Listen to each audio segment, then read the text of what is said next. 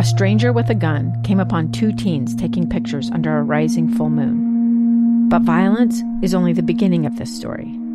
Sometimes I thought, there are no miracles. Yeah, there are, and this is a big one. I'm Amy Donaldson, and I've spent my career talking about how lives are undone by violence. The Letter is a podcast about how lives are remade. Follow The Letter at theletterpodcast.com or wherever you get your podcasts. Never seen the sky so blue. The birds are singing, I got nothing to do. Hey, hey, hey, hey. It's just a sunny day. Sunny day now. My pocket's empty, my cupboard's bare. But call me illogical, I just don't care. Hey, hey, hey, hey, hey. It's just a sunny day. Hey, hey, it's a sunny day. It's just a sunny day. It's the KSL Greenhouse. Expert tips for flowers, trees, gardens, and soil. Our hosts are Maria Chaleos and Ton Bettis on KSL News Radio. Good morning. Thank you for joining us for the KSL Greenhouse. We'll be taking your calls in just a minute. Number to call 801-575-8255. You can also text us at 57500. Starting the 10 o'clock hour, trying to help people best prepare their soil for new turf. And this is really pretty important, Ton, because if you don't prepare the soil well, grass seed isn't going to do well. It's not. And we get a lot of calls saying, hey, my grass died out over the summer due to the grubs or due to fungal diseases, and can I put down grass seed and just regenerate the lawn? And a lot of times we just want to spread it over the top of the dead grass, and that's just as effective. It's not as effective or not effective at all. Mm-hmm. And so you really should, if you can, and you're reseeding to start new lawn or even resodding in those dead areas, you need to tear out all the old grass and get down to the soil and then prep that soil well. And if you can afford it, get a couple inches of compost to till in. If not, till the soil, level it, and then put the grass seed down with about 1/4 to 1/3 of an inch of peat moss or finely ground compost to help hold the water in. And the reason we're talking about this right now is that late August into early September is the perfect time of year to reestablish your lawn. And so, go ahead. Oh, sorry, I thought you were going to say something. I cut you off. No, and so the soil is warm because of the summer, and so the seed's going to germinate more quickly than in the spring. And many weed seeds have programmed into them that they won't germinate until spring. And so late summer, you have far fewer weeds to deal with, and it's easier for the grass to establish than planting in the spring. You do need to consider weeds, though, because if you have bindweed growing in there already, you're going to want to take care of that before. Yeah, you're never going to get rid of it, but at least before you start, use something like Roundup or Killzall to knock the bindweed back and slow it down. There's some other products like the Image All-in-One Lawn Weed Killer. Your reseeding interval is longer than what glyphosate is, but at least spray it with the glyphosate a week ahead of doing your renovation so that you at least make the bindweed sick so that it doesn't come up as much. And so during this period of time, when your grass is getting established and you want to seed around 6 or 7 pounds of grass seed per 1,000 square feet, I would seed it a little thicker so it fills in more quickly to suppress the weeds, but you won't be dealing with weeds like crabgrass and just many others because they won't want to germinate until the next year. The next question people seem to ask is, do I need to put down any special nutrients like fertilizer to make sure that I'm successful? Not necessarily, but a fertilization doesn't hurt because as that grass is getting reestablished, especially if you haven't fertilized your lawn in the last 6 weeks or so, a light fertilization, and there's seed starters out there, but straight nitrogen is probably fine. But just a fertilization when you put the grass seed down will benefit the grass and help get it established more quickly. And again, we are approaching that time when it'd be the best for you to actually get this work done. It really is. And I usually seed my lawn in late summer into early fall, and I have really good results. Okay. Anything else that you wanted to recommend? Because it's hot, you do want to cover that seed up with that mulch or that compost, either the peat moss or, a third of an inch of the finely ground compost. Mm-hmm. And that will help keep the seed wet because it can't dry out once you've applied it and started watering. Mm-hmm. And so you do need to be a little more careful about making sure that you keep water on there and that the soil doesn't dry out. And it's going to take more attention than what you would do in the spring because of the warmer temperatures. Okay. And we've put up a fact sheet on the KSL Greenhouse Facebook page that you can check out. We're going to come back with your calls. Doug and Mel are on the line already. Number to call, 801-575-8255. You can also text us at 57500. Two friends taking pictures of the rising full moon on a summer night. Two teenage kids doing what teenage kids do. When a stranger with a gun and a death wish changed everything. It was violent, it was senseless, and I will never understand it, I will never accept it. I'm Amy Donaldson, and unfortunately, we're all too familiar with stories about how violence shatters lives. But what we rarely see is how they are rebuilt.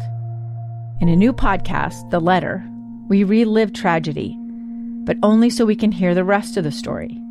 The struggle to reclaim lives, the realities of grief, and the possibilities of forgiveness. I believe in miracles. Sometimes I thought, there are no miracles. Yeah, there are, and this is a big one. Follow The Letter at theletterpodcast.com or wherever you get your podcasts. Thank you for spending your Saturday morning with the KSL Greenhouse. Maria and Ton with you, taking your calls, 801-575-8255. You can text us at 57500. Doug has been waiting very patiently on the line from South Weber. Good morning, Doug. What was your question? Thank you for taking my call. What I have is, I guess I'm an impatient gardener, especially in vegetable planting in the early spring. What I did is I planted some cucumbers, thinking they was going to come up by seed, and it really didn't look like it was going to come up. So I went ahead and planted some zucchini nearby, and lo and behold, everything grew. And so I have zucchinis coming through and around my cucumbers, or vice versa. And man, they've been the best cucumbers I've had since. It's I think it was Wisconsin seed that I planted. But I just wanted to know, is that a healthy practice, or I just thought it was a surprising thing? I heard that the Indian, Native American times that they had a thing called Trinity in planting, that they'd put a bunch of plants together to make sure things wouldn't get in. They would plant corn and then plant squash among the corn, and the corn would shade the squash so that it would produce more fruit. But I mean, normally that's not recommended because as it grows, it can kind of make a mess. But if it's working for you, I mean, these gardening rules aren't something so hard and fast that some secret gardening police are going to show up and arrest you because you did that. So if it's working for you, even though the fact sheets say don't do it, I would run with it because you're the gardener and you know what works for you. And if you wanted to try it again next year and get good results, I would say go with it. And if anybody criticizes it, tell them to go jump in a lake. Tell them it's always an experiment. Yes, that's a better response. All righty. Thank you so much for your show. It's wonderful. Thanks, Doug. Thanks for your call this morning. Next listener, Ton, says, what is the best way to get rid of earwigs around roses? We've talked about this around other plants, and I would encourage them to download USU's fact sheets on earwigs because it'll give you a lot of non-pesticide methods of reducing their numbers. If they're eating your flowers and your flowers are looking a little bit worse for wear when they open up because the earwigs fed on them, you could try a general yard and garden spray a couple of times to see if you could at least repel them that way. But I would really look into the non-pesticide trapping methods using the newspaper rolled up or folded over in the garden bed overnight, dumping them into soapy water, or some of the traps made from butter dishes and Cool Whip dishes where you put 1/3 of an inch of oil in the bottom with tuna fish and soy sauce because they're stinky, and then put holes in the top of the lid and let them drop in and drown that way. But try those methods, and if they don't work, you can turn to some stronger insecticides. We were talking about spurge at the top of the hour and how to get rid of that hateful stuff. And one of our listeners says, I don't hate spurge. At least it didn't abandon me like bluegrass did last summer when the city ordered my lawn desiccated. Yeah, well, there's several years ago, there was an entity, I won't list the specific one, up in Cache Valley, which people can tour and walk through, and they had spurge and knotweed, Japanese knotweed, or just knotweed, prostrate knotweed everywhere. And we were kind of talking to them with another horticulturist saying, this is kind of spreading everywhere. And they're like, we know, we love it. And because it tolerates the foot traffic and we don't have to water it. And like, I guess everything is situational, but unless it's the seeds are blowing into the nearby neighbors. And that's the problem, is that it could be blowing into neighboring farm fields and neighborhoods and things, and so it could be causing problems. That's hysterical. Next person says, can they grow cilantro in the house during the fall and winter? If they have bright enough light, yes. There are several systems out there that you can purchase online that are self-contained that you can grow herbs from, or you can do it on your own, but you just need to make sure that you have sufficient lighting. Okay. Mel is on the line in West Jordan. Good morning, Mel. What was your question?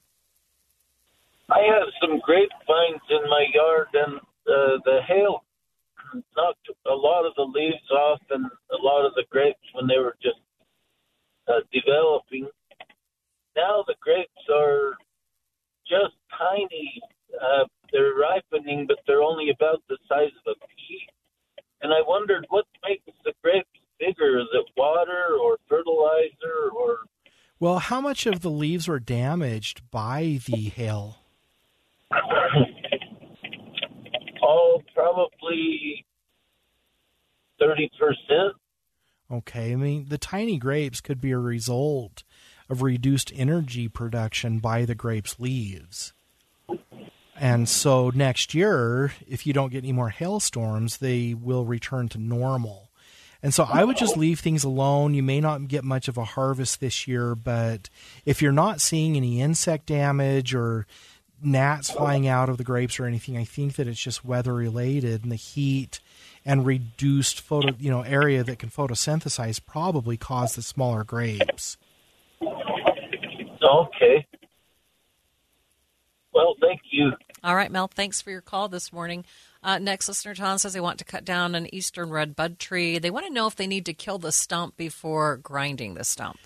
Maybe. I mean, it would be worth doing if they've got a few weeks, just going ahead and drilling into the trunk with a good 1/2-inch paddle blade or a paddle bit to just make the holes into the trunk on a 45-degree angle, and they need to go in a couple inches and just pour.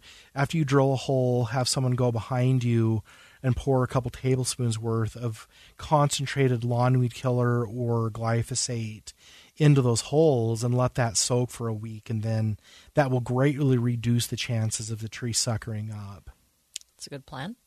Next listener says, this year, this is one of our common threads today, this year their tomato plants grew nice, tall, and green, but hardly any tomatoes. They want to know what they did wrong. It could be the heat causing a lot of problems. I know my personal tomatoes are not producing much because of the heat, but back off on the water a little bit. I'm not saying don't water the tomatoes, but if you're watering 3 times a week, back it off to 2. If you're watering 2 times a week, maybe cut the irrigation back by 20 or 30% so that you don't kill the tomatoes, and that can stimulate some flower growth. Make sure that if you are fertilizing them, stop fertilizing them, even with it if it's with something like a Miracle-Gro product that is just a weekly maintenance dose of nutrients. Mm-hmm. We talked about this earlier, that my tomato plants were doing well, and you said probably because of when I planted mine.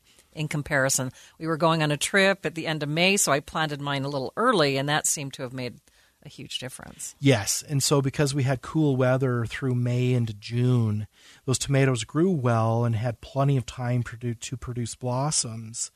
And because they were bigger, they were self-shading and could keep producing blossoms on the insides of the plants that weren't killed by the heat. And so this year, and it's always a roll of the dice, this year those that planted early have far more tomatoes than those that waited until June to plant. But it's tricky because oftentimes they can be hurt by cold weather when you plant Yes, them. and that's the roll of the dice. Last year when we had the tomato apocalypse, those that planted in June were the ones that got tomatoes. Those that planted in May were the tomatoes that were killed. Oh my gosh. So then you just have to replant, right? Yes. At this time in the season, you don't want to be planting tomatoes. No, unless you have some way to grow them indoors, you really don't. I did notice that my patio tomatoes have stopped producing as many. Why would they do that? They could be determinate, where they produce a lot of tomatoes over a period of 6 weeks, and then they'll still produce, but just very few. Because they're determinate, you'll get a handful a week off of them, and that's really common for determinate tomatoes. If they were indeterminate, and those are the big monsters that get 6 or 8 feet tall, those produce tomatoes over a longer period of time. But because you're wanting dwarf tomatoes, they're kind of bred to stop growing, and you get fewer tomatoes after their main harvest. Well, this was all about your experiment, remember? Yes. So were these determinate? They were, because they're dwarf tomatoes, and you don't want them to get... Okay, so all dwarf tomatoes are determinate. They need to be, because otherwise they'd get big. Well, that makes plenty of sense, especially if you think it through. Obviously didn't think that through very well. No, I meant no criticism at all. It's okay.